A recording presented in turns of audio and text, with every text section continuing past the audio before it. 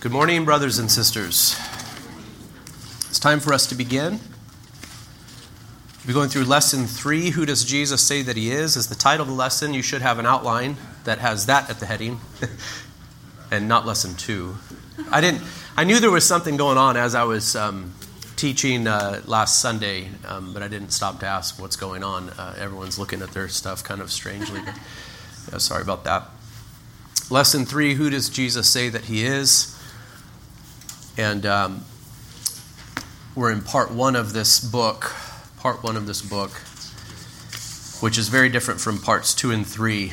So we'll notice that the book is going to change and feel drastically when we come to part 2 as we move towards a more theological consideration of the doctrine of Christ and of the incarnation from the perspective of church history. But some of this should sound familiar to you if you've grown up in the church. It's not earth-shattering stuff, but it is foundational stuff that we need to know. Let's bow together for a word of prayer, and then we'll begin our way through this lesson. Our Father in heaven, we do give thanks to you for your kindness to us. I thank you for the Lord's Day. It is so refreshing to have a day set apart in this way, where we are to rest, we are to worship, we are to assemble together. It is so good to assemble together with your people, O Lord. And so we give you thanks for this day where we are able to be refreshed in the soul, where we are able to give glory to you in a way unique from all the other days of the week. Would you help us now in this Sunday school time that we would gain a greater understanding of who Christ is and what he has done for us. In his name we pray. Amen. Lesson 1, approaching Scripture on its own terms to identify Christ. So there we dealt with foundational issues. If we're going to know who Christ is and what he has done for us, where are we going to go? It has to be to the Scriptures. Christ is not revealed to us anywhere else. We're not going to reason our way to an understanding of Christ, his person and his work. We're not going to consider him through historical inquiry either. Those who do so end up making Christ in their own image, really. They begin to project themselves and their desires upon the question, who is Jesus Christ and what does he mean for us today? So we must go to the Scriptures and allow Scriptures to speak on its own terms to us to identify Christ. We must identify Christ not just from select texts of Scripture, but from the Bible storyline, and that's what Lesson 2 taught us. We are to identify Christ from the Bible storyline, the story of creation, man's fall into sin, God's promise to redeem, and the accomplishment of our redemption in Christ Jesus. So context is very important, and we're not only talking about the immediate context of individual passages, but the whole context of the whole of Scripture needs to be brought into view when we are asking the question, who is Jesus Christ and what has he done for us? And in the next 2 lessons, we will ask the question, first, who does Jesus say that he is? And then second, next week, what does the New Testament have to say about Christ? So in the Gospels, we are given insight into who Jesus himself said that he was and is. And then as we move on in the New Testament, from Acts onward, we will gain insight into who the apostles and disciples of Jesus Christ said that he is. And so we'll consider that next Lord's Day, Lord willing. Did Jesus know himself to be the Son incarnate? That is how this chapter begins with that question. Did Jesus himself know himself to be God the Son incarnate? Did Jesus self-identify as the eternal Son of the Father, the promised human Messiah who came to reveal the Father, to do the works of God, and by so doing demonstrate that he is God the Son? That is the second person of the triune God. Wellum says these are not easy questions to answer because on the one hand, Scripture teaches that Jesus was born, increased in wisdom and in stature, Luke 2:52, and did not know certain things, Matthew 24:36. This reality reveals that Jesus is fully human, the promised seed of the woman, and thus able to act as our covenant head and redeemer. I think what Wellum is doing here is he's showing us that when we talk about Christ, we get kind of 2 sides to the story in the New Testament. Sometimes it is his human nature that is emphasized. Sometimes it is his divine nature. And when it comes to the question of what Christ understood himself to be, there is a sense in which he grew in his understanding. The scriptures are clear about this. And then on the other hand, Jesus' self-understanding is that he is more than merely a human image son. He is also the divine son. This truth is also stated clearly in the New Testament. And so we have to hold these two truths in tension. They are not contradictory, but we have to confess both things to be true at once. There is a sense in which Jesus Christ, as a human being, grew in wisdom and in stature. There is also clear evidence, clear teaching in the New Testament that Jesus Christ did understand himself to be more than a mere man. He understood himself to be the Son of God incarnate, the Messiah of Israel promised from long ago. So where do we see this? The chapter is broken into two big parts. First of all, we will look at the implicit witness of Christ, and then we will look at the explicit witness of Christ. What is meant by this? Well, there are a number of things that we see in the Gospels that imply strongly. They may not state it in a very direct way, but by way of implication, they teach that Jesus Christ is the Son of God incarnate, that he is more than a mere man. He is utterly unique. And so we will first look at the implicit witness of Christ, and then we will go to more explicit or direct claims made in the Gospels concerning the divinity of Christ, that he is the Son of God incarnate. Under the category of the implicit witness of Christ, we will look at his baptism, his life and ministry, his death and resurrection, the fact that praise and worship is offered up to him, the fact that he inaugurated God's kingdom. Those 5 things. So at baptism, at Jesus' baptism, the Holy Spirit descended on Jesus, and the Father addressed him as his beloved Son, Matthew 3:16-17. And Wellum points out that from the Bible storyline, so here we go again, we're going to interpret this event not in isolation from the rest of the story of Scripture, but we're going to consider the whole of Scripture. From the Bible storyline, Jesus knows that to have the Spirit from the Father signals that he is the promised Messiah who inaugurates God's kingdom. And here is listed Isaiah 61, 1-2, and Luke 4, 16-21, and see also Ezekiel 34. What does Messiah mean except anointed one? So the Spirit descending upon Jesus at his baptism signals that he is the anointed one of God, in a way that no one else was. David was God's anointed in a sense, but not in this way. Jesus at his baptism, there's a vision of the Spirit of God descending upon him, and along with that, the declaration from God, "This is my beloved Son, with whom I am well pleased." But to be the Spirit-anointed Messiah, Wellum goes on to say, is also to be identified with Yahweh, since it is only God who does such a work. You may see Psalm 110, Isaiah 9, 6-7. Here, Wellum is drawing our attention to the fact that in the Old Testament, in these passages that look forward to the coming Messiah, there are some passages that emphasize that he's going to be a man, the seed of the woman and the son of Abraham and David. He's going to be human. There are other passages in the Old Testament that make it clear that he is going to be more than a mere man. He is going to be the Lord himself. And under the Old Testament, these things were held in tension and viewed as mysteries. They are called in the New Testament, I think, the mystery of Christ. So things that were veiled or mysterious in the Old Testament become clear in the New once Christ comes. We see what the Old Testament text meant. God, it was going to redeem sinners through the God-man, Jesus, the Messiah. And here Wellum is saying that at Jesus' baptism, as the Holy Spirit descends upon him, he and we are to understand him to be God's anointed one, the Messiah promised from long ago. And if we understand what the Old Testament taught concerning the coming Messiah, beginning in Genesis 3, but especially in the prophets, we know that we are to expect this Messiah to be unique, the God-man. The Old Testament revealed this in a mysterious way. It's made explicitly clear in the New Testament. So Jesus' baptism And the way that it was done and what happened there implies strongly that he is more than a mere human being. He is the utterly unique Messiah of Israel. He is the God-man. Life and ministry now. Throughout his life and ministry, we see that Jesus understands himself to be the Son in unique relation to his Father, and the only man to share the authority and power of God himself. This is shown in Jesus' teaching and miracles.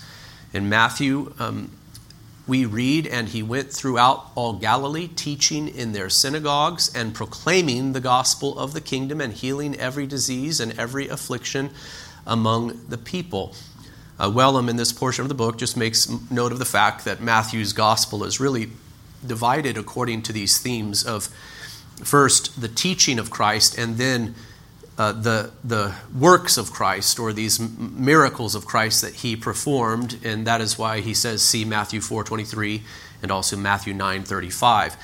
The Gospel of Matthew shows us who Jesus is by emphasizing first his teaching and then the miracles that he performed. These two things together imply that he is the God-man. He taught with a kind of authority that no one else taught with, and that was noted. And he did things that no one else could do but God alone. He performed these miracles to function as signs to the reality of who he is, the Messiah of Israel, the Lamb of God who takes away the sins of the world, the Son of God incarnate. Why is this significant? Wellum goes on to ask, Jesus' teaching, Matthew 5-7, and miracles, Matthew 8-9, are not merely like that of Moses or Elijah, who were specially endowed with the Spirit. No other leader ever inaugurated God's promised kingdom. Jesus is simply in a different category, and he knows it. So I've picked little phrases out of a paragraph here in Wellum on pages 53-54. The point is this: he taught and did things that no one else, in a way, that no one else did or could. Okay, Jesus claimed to be the fulfillment of the law, prophets, and Psalms, for example. That's quite a claim. To claim to be the fulfillment of the law, prophets, and Psalms is quite a claim. And yet Jesus made it repeatedly. He claimed to be its sole authoritative interpreter also. The way that he preached, he preached with great authority. And we are to see all of that. So we are to consider Jesus' teachings. We are also to consider Jesus' miracles. Jesus' healing miracles revealed God's promised kingdom and the arrival of the Messianic age. It's a wonderful point. The prophets spoke of a day when these sorts of things would happen on earth, and they happened through Jesus the Messiah. You may see Luke 7:22-23, and also these passages in Isaiah that are listed here, for example. So when he healed the sick, when he gave sight to the blind, when he raised even the dead, it's funny. Sometimes people look at these things and go, see, Jesus' will for us is that we be healed physically. He came to touch us physically so that we would not suffer. And some put that emphasis upon all of the healing miracles that Jesus performed, as if this was his mission, to heal physical ailments, you see, to heal physical blindness, to heal physical lameness.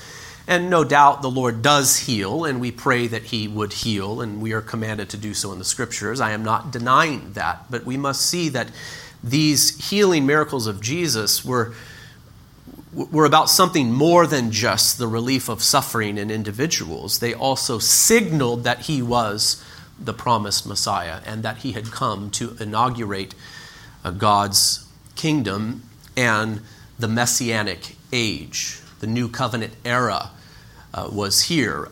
Remember when John the Baptist, after preparing the way for Jesus so effectively and boldly, he was thrown into prison and he began to have doubts as to whether or not Jesus was the one. And so John the Baptist, as a human being, was struggling like we would all struggle, there being imprisoned and facing death. And he begins to then ask, is he the one?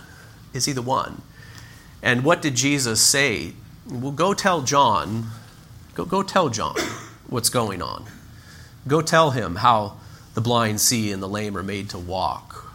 Go report to him what it is that I'm doing, these miracles that I'm performing. And that was to bring relief and reassurance to John that indeed this was the Messiah, and indeed the kingdom of God was being inaugurated. The Messianic age was here, right? And that this was demonstrated through the miracles that Jesus performed. Number 2, under B.D., Jesus' authority and power over nature are significant, especially when placed in the Bible storyline and not viewed in isolation. In the Old Testament, Yahweh reveals that he alone has the authority to calm the stormy sea. You may look at Psalm 65:7, 107:23 through 31, etc. There's a whole passage here. But when Jesus demonstrates his authority over nature, he is implying, he is showing us, without saying so, he is showing us that he is Yahweh. He is identifying himself with Yahweh. It was Yahweh who in the beginning spoke the heavens and the earth into existence and brought order to the chaotic, if I could just use that word, state that existed on day one, on the morning of day one of creation, right?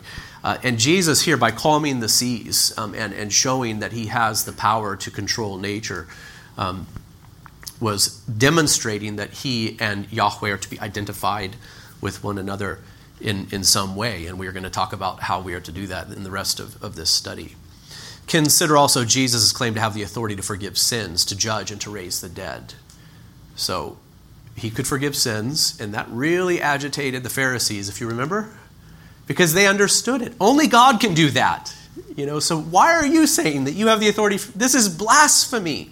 Well, it would have been blasphemy if it weren't true that he was the Son of God incarnate. The Pharisees were right about that. For a human being to stand up and say, I, in and of myself, have the authority to forgive your sins, that would be a blasphemous thing to say. But Jesus was not a mere man. He was the Son of God incarnate. And so indeed, he did have the authority to forgive sins as God's anointed one, as the Messiah, as the king of God's eschatological kingdom, through whom he would judge the world, who he will judge the world, rather. So we're to consider all of these things. Does Jesus come out and say, I am the Son of God incarnate? Well, we'll get to that in a moment. But through these miracles that he performed and through these claims that he made in his life and ministry, we see that it is absolutely, strongly implied through these things that he is the Son of God incarnate. He's to be identified with Yahweh. In his death and resurrection, he also proves to be more than a mere man, of course. He viewed his death as central to his divinely planned messianic mission. He did not view himself as a martyr, but willingly went to the cross in obedience to the Father. And he knew that his death would bring divine judgment on the world because he is the Son, John 12:30 through 33, and would reconcile God and man because he has the authority to forgive sins, Mark 2:5 through 11. Who can forgive sins but God alone is again the question. So Jesus died.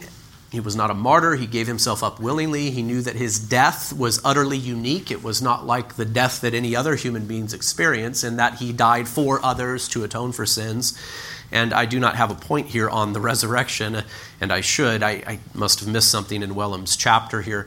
But the fact that he rose from the dead on the third day is obviously a pretty significant sign that he's not a mere man, but is the Messiah, the Son of God, come in the flesh. He did not remain in the grave, but rose on the third day and ascended to the right hand of the Father. If that does not imply that Jesus is more than a mere man, I don't know what does. What about the issue of praise and worship? People praised and worshiped Jesus, and he did not rebuke them for it. In a biblical worldview, God alone is worthy to receive worship. We understand this. God alone is to be worshipped. We're to worship God alone. We're to not worship any other thing. We're not to make idols. It's just central to the whole biblical worldview. And yet Jesus receives human worship and never rebukes people for giving it. The Pharisees also noticed this and were upset about it, rightly so, if it were not true that Jesus was the eternal Son of God incarnate. Why is he worthy of worship, brothers and sisters? Why is he worthy of worship?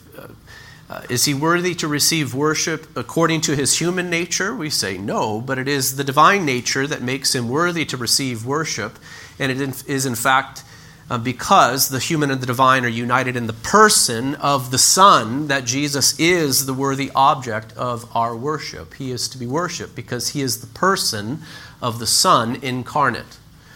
He is to be worshipped. I'm tempted to go on a side note. I won't. Maybe later in this study. Jesus actually goes beyond this, though. He does not only not rebuke people for worshiping him, he demands veneration. He demands it. He requires it of us. Knowing that his Father had committed all authority to him, Jesus explains why he has done so, why he demands veneration, that all may honor the Son just as they honor the Father. Whoever does not honor the Son does not honor the Father who sent him.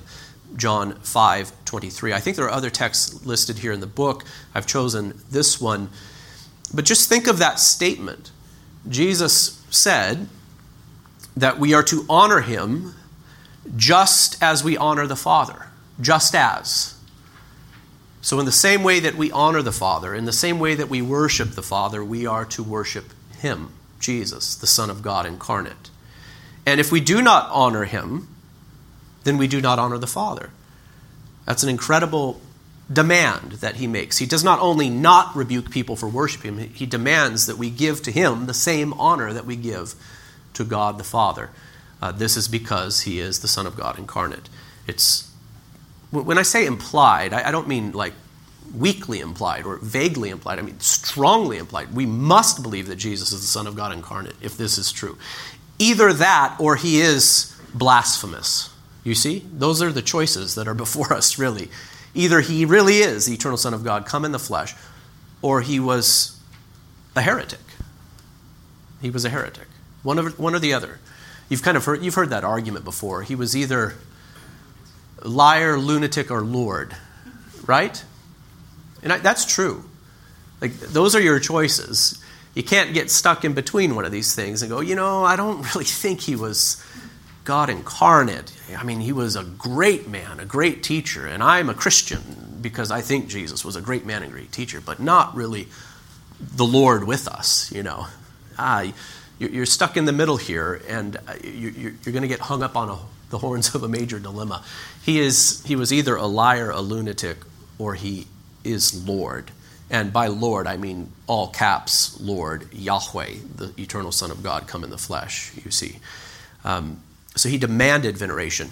And then the last point that is made here under the category of the implicit witness of Christ has to do with the inauguration of God's kingdom. This is a marvelous point that is made. The Gospels, especially the synoptics, that word synoptics is a reference to the first three Gospels in the New Testament, Matthew, Mark, and Luke. John has a different style to it, you've probably noticed. So the synoptic Gospels are Matthew, Mark, and Luke. John is also a Gospel, but it has a different approach. The Gospels, especially the synoptics, view Christ's entire life and ministry in terms of the inauguration of God's kingdom. But in the Old Testament thought, the coming of God's kingdom not only comes through the Davidic king, a son king to Yahweh, or the Father, 2 Samuel 7:14, but also is an act of God to restore his people, forgive sin, and usher in a new creation. In this way, the human Son King is also identified with God, and it is significant, therefore, that Jesus claims that he inaugurates this kingdom. Covenant theology is important. I bring it into preaching often, especially when we're going through books like the book of Exodus. I get some feedback from you about the preaching.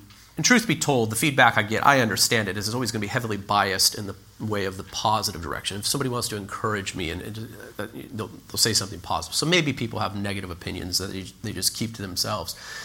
But we've been going through the book of Exodus rather slowly, and I'm approaching it. Some of these sermons are long. I view some of these sermons that I've preached on the book of Exodus as being some of the most important that I've preached to date, in that I'm trying to show you the big themes of Scripture. I'm trying to remind you of the big themes about Sabbath rest and eschatological temple and eschatological kingdom. And I constantly go back to these themes of especially kingdom, promised and rejected, offered but rejected, promised, inaugurated, no, I can't even do it myself now, prefigured, inaugurated, consummated, right?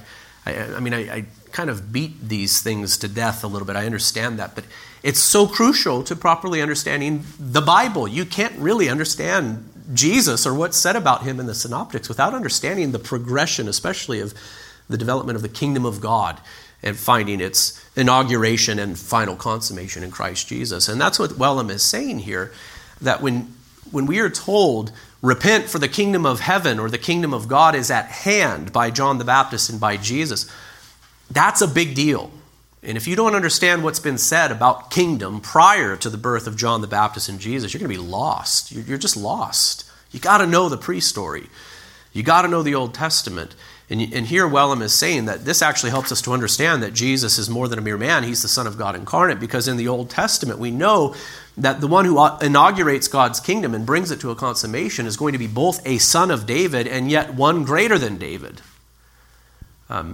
David famously says, is it Psalm 110 where the Lord said to my Lord, how do I not know that? I'm confusing myself right now. But it's just marvelous to consider that David knew that his son that was promised to him, who would inaugurate and consummate God's eternal kingdom, would be one greater than him and would be identified with Yahweh himself, So there was that expectation, there was that knowledge, though it was mysterious under the Old Testament, though the angels and the prophets of old longed to look into these things to know exactly how they would be. These truths were revealed, and so when John the Baptist and Jesus come and speak in that way, repent for the kingdom of heaven is at hand. It should hit you right between the eyes. It should. If you know the Bible, the Old Testament scriptures, it should just hit you right between the eyes. This is the one. This is the promised Messiah. This is no mere human being. This is the God-man who has come to undo all the mess that Adam made and to bring the kingdom to its final consummation in due time. Inauguration, consummation. Okay. This is a little comment that kind of applies to everything that's been said under this section. I'm looking at point 2 here, just before section 3. In fact, Wellum says, much of Jesus' implicit witness to himself depends on this unavoidable deduction. If the works that Jesus does can only be accomplished by God, then by performing these works, the man Jesus implies that he, as the Son, shares the same authority of the Father. That really does kind of apply to everything that's been said. If Jesus is in the boat and he calms the stormy sea, he does so on his own authority, right? That is a work that only God can do, and it implies that he is more than a mere man, you see. Moses did something like that at the Red Sea, didn't he? He divided the waters, but he did so in a different way than Jesus did it. He was commanded by God to take a staff and to do this. It was so clearly the work of God being done on earth through his mediation. But Christ just does it. He just speaks. He speaks with authority. You see what I'm saying? So these things strongly imply that he is more than a mere man, but is the eternal Son of God come in the flesh. Explicit witness of Christ. So here are more direct statements that we could look at in the New Testament, in the Gospels, to show that he is the God-man, the eternal Son of God come in the flesh. First of all, Wellum mentions the use of Abba, or Father.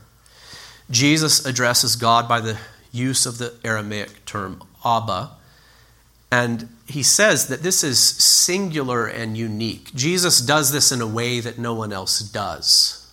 Okay? He calls God Father in an utterly unique way, according to Wellum. And I think he is right. He goes on to clarify almost immediately, we call God Abba, Father, now as adopted sons because of Jesus' work in our covenant union with him. See Romans 8:15. Jesus' use of the term, however, is due to his unique relationship to his Father. He is the eternal Son. That's marvelous. We have been invited to call God Father, Abba Father, not because we are eternal sons and daughters of God, you see. Jesus was that and called God Father in that sense as the eternal Son. We called God Father because of our redemption in Christ Jesus, because we have been adopted in him, because of our Spirit-wrought union in Christ. We are sons because we are united to the Son, you see. Jesus is a son, and we are sons and daughters of God, but not in the same way. Not in the same way at all. He is the Son, eternally so. The term Son of God also shows that he is the Son of God. This term is closely identified with the image of God. Adam, Israel, and David were sons, but Christ is greater. That is the point here. Jesus' sonship is more than being a mere human. He is also the eternal Son, the true image and exact representation of the Father. You may see Colossians 1:15, Hebrews 1:2. So that's getting on later into the witness of the New Testament. We'll probably get there in the next lesson more thoroughly. But he is referred to as the Son of God, but he is referred to as the Son of God in a unique way, not in the same way that you and I are called sons and daughters of God, not in the same way that David was a son of God or Israel. He is the eternal Son of God. And we'll see that to be true, I think, especially in our next chapter. His favorite title, though, for himself, was Son of Man. Jesus testifies to his identity as God the Son incarnate by his most common self-designation, the Son of Man. That might sound strange. How does the title Son of Man emphasize that he is the Son of God? Well, in this way. Wellum, first of all, says, no doubt the title refers to Jesus' humanity. So that title, Son of Man, does place emphasis upon the fact that he was a true human, no doubt. But in Daniel 7, so here we go again, referencing the Old Testament. It's kind of important to know what the Old Testament says. Son of Man takes on the significance of a superhuman figure who functions alongside the Ancient of Days, that is, Yahweh. In Daniel's vision, God gives his kingdom to one like a son of man. There is a quotation from Daniel 7:13 through 14. In Daniel's vision, God gives his kingdom over to one like a son of man. But this son is different from all others. He comes on the clouds of heaven. His reign lasts forever, and his reign gives dominion over the whole earth to his kingdom people. You may see Daniel 7:13 through 14, 18, 22, 27. Thus identifying him with God. So in Daniel 7, we are told that the Messiah,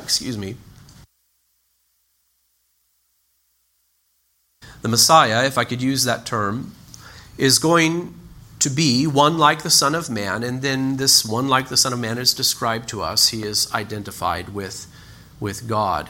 Jesus uses this title in his humiliation as a man to save the lost, Matthew 8:20, Mark 10:45, and his divine authority to forgive sins, Mark 2:10, and in his divine power to resurrect the dead, Matthew 17:9. So in his humility, Jesus uses this title often of himself. He is the Son of Man, but we must have Daniel 7 in our minds if we were to understand what he means by that, and we must also see when it is that he uses this term, he uses it while performing miracles and claiming to have the power to forgive sins and resurrect the dead. And Jesus also refers to himself as the Son of Man in his resurrected incarnational ascension to the throne of the Father. So he uses this term of himself after he raised from the dead and as he's ascending to the Father. He's using it to show us that he is this figure of Daniel 7 who is more than a mere man, who is, in fact, the Messiah who came to live, die, rise, and ascend in order to bring God's kingdom to a consummation. He is the one who will return as the King of heaven, coming on the clouds of heaven with power and great glory. Matthew 24:30. So this title, Son of Man, does emphasize Jesus' humanity, no doubt. It was his favorite title for himself, but given the Old Testament background, Daniel 7 especially, we understand that this title, Son of Man, actually points to Jesus' utter uniqueness, that he's more than a mere human. He is the Son of God come in the flesh. What about the divine purpose and work of Jesus? Jesus identifies as God the Son incarnate and the purpose of his coming. On numerous occasions, Jesus offers "I have come to" statements in which he reveals why he has come. I have come to. And then he reveals that his mission is a mission that no mere human being could ever accomplish. It's a mission that God himself must do, to overthrow the power of darkness, to overthrow the works of the evil one, to destroy the kingdom of Satan, and to bring God's eternal kingdom to a consummation, to bring the forgiveness of sins to God's people, etc. I have come to, and then when Jesus tells us what he has come to do, we must look at him and say, no mere man, he must be God with us. And in fact, he is that very thing. The I am statements of Jesus, there's actually a large section in Wellam's book here. I think you're most familiar with this concept, and so I've stated it very briefly in the outline for the sake of space and time. When Jesus refers to himself as I am, without predicate, John 6:28, 24, 28, 58, 18, 5, 6, and 8, he links his personal identity with the unique personal name of Yahweh, Creator, Covenant, Lord, Exodus 3:6 through 14. So, know your Old Testament. We've been studying through the book of Exodus, and we know that when God commissioned Moses to go redeem Israel from bondage, he revealed himself to Moses as the great I am. He brought greater clarity to what the name Yahweh means in that moment. Yahweh means that God is the covenant Lord. He is the self-existent one, the one who exists and was never brought into existence, nor depends upon anything for his continued existence. He is the one. He is the fire that dwells in the bush that is not consumed. You know, he does not need any fuel for the fire of his existence. In other words, Yahweh is the great I am, and yet Jesus, throughout his ministry, referred to himself as I am. It's a weird way of talking, isn't it? When you and I say I am, there's something in the sentence that follows. I am Joe. I am hungry. Whatever it is, you know. But Jesus would refer to himself as I am, thus identifying himself with Yahweh. Jesus said to them in John 8:58, and this is the most famous I am text, I think, "Truly, truly, I say to you, before Abraham was, I am." So they picked up stones to throw at him, but Jesus hid himself and went out of the temple. Why did they pick up stones to throw at him after he uttered these words, "Before Abraham was, I am"? Because they knew exactly what he was saying. Again, Jesus is either the I am, come in the flesh, yes, or he is a heretic. He uttered blasphemies in this moment. And the Jews who picked up stones to throw at him, they had the opinion that he was uttering blasphemies in that moment. He was claiming to exist prior to Abraham. You can't claim that. I can't claim that. No mere human being can claim to exist prior to the moment that they are born into this world. We are brought into existence at a certain time. Jesus was born to Joseph and to Mary in time, and yet here he is saying as a 30-year-old man, before Abraham was, I am, and more than this, the use of the words I am signaled that he was to be identified with Yahweh. They understood what he meant, and so because of this, they wanted to kill him. They understood that he was claiming to be God with us. Finally, he is the object of faith. Jesus explicitly makes himself the object of saving faith, and that is reserved for God alone. repeatedly, the Old Testament teaches that salvation belongs to the Lord. The New Testament doesn't contradict this truth, but it now makes Jesus the proper object of saving faith.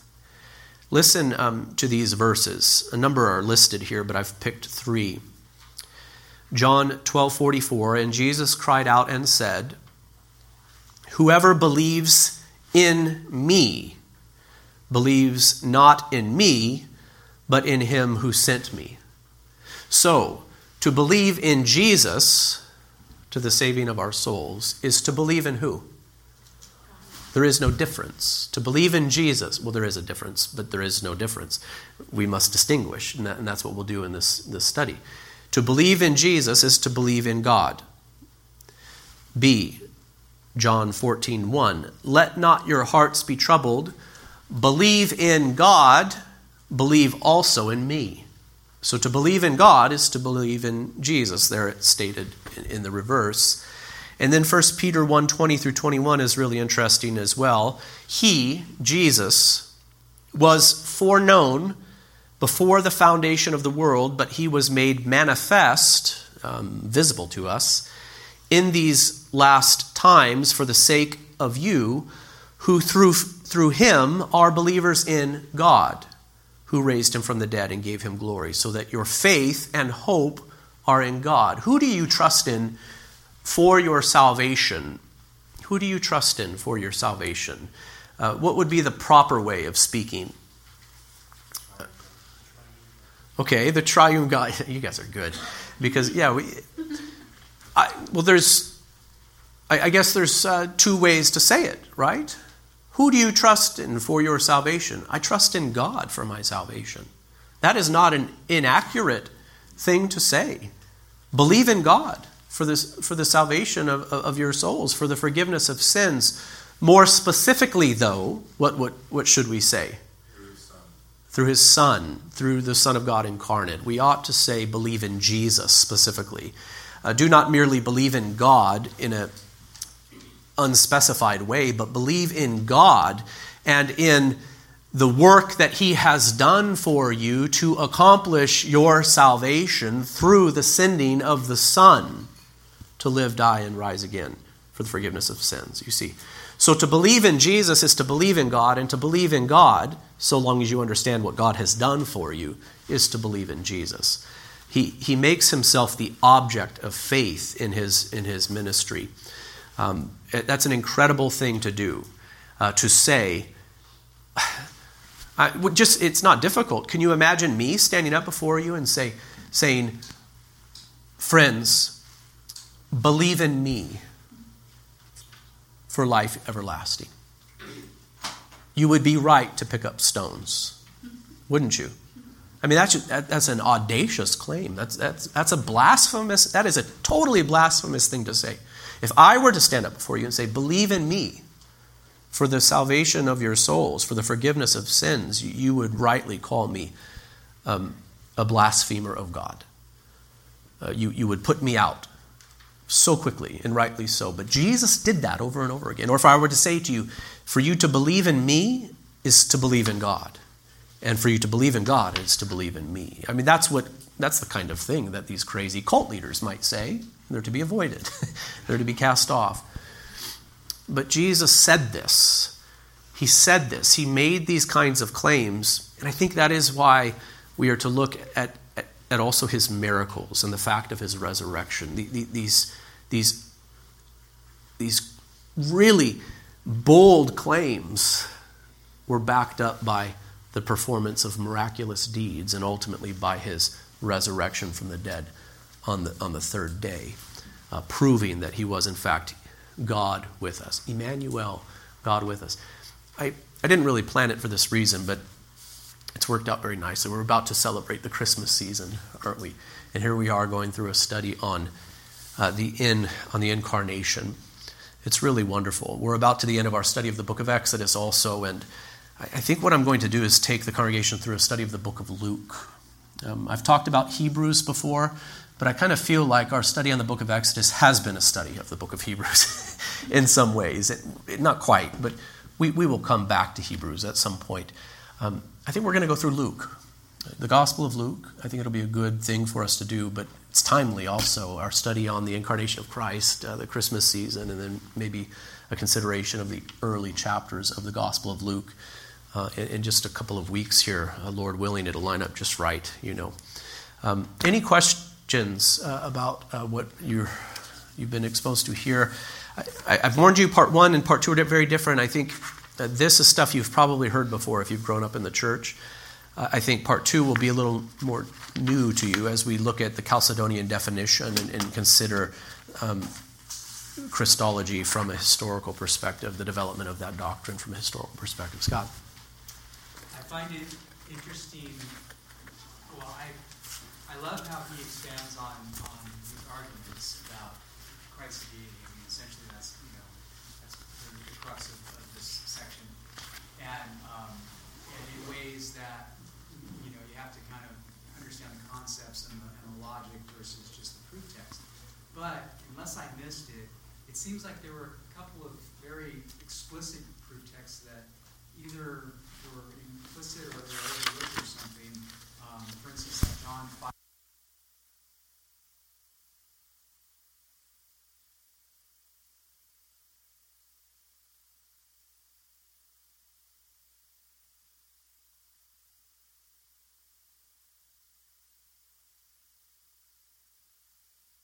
Touches his side, touches his hands, and he says, "My Lord and my God." It's just like, well, these are the most explicit texts about Jesus. This where he's just really not referring to these kinds of things, or is there a reason? I'm wondering if it'll be picked up on in the next chapter. But you're right, in the explicit references section, you would think that those would be mentioned too. Or maybe his approach is to draw attention to some of the more often overlooked passages and to, I don't know. I agree with you. I noticed the same thing. Like there are other texts that are more commonly used as proof text passages, but I can't tell you why. It might pop up in the next chapter. I can't remember if he addresses some of those, even though those are in the Gospels. Yeah. Is it just because he's focused on the first 3? Because he makes a point to mention it in the inauguration of God's kingdom, that he's really focused on those first 3 Gospels. Oh, the synoptics? Yeah, he does go into John, though, a bit, too, and talks about the I am statements and stuff. So I agree with you. I think there are other passages that are just right in your face,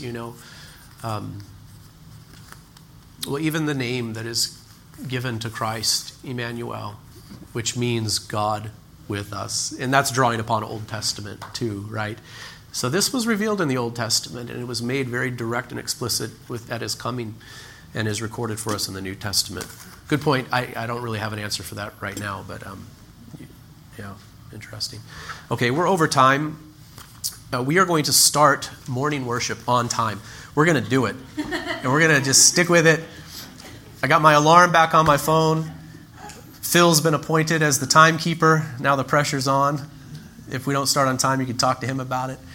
Mike's going to be up here with prelude music 5 minutes before. The bell's going to ring 1 minute before, on time. We're just going to stick with it. And then please come to afternoon worship service, brothers and sisters. I am going to double down on this issue. I really am. If you have to choose 2 things, choose AM, PM worship. This catechetical preaching thing is super important, okay? And it's not the time for me to tell you why I think that, but I'm going to double down on it.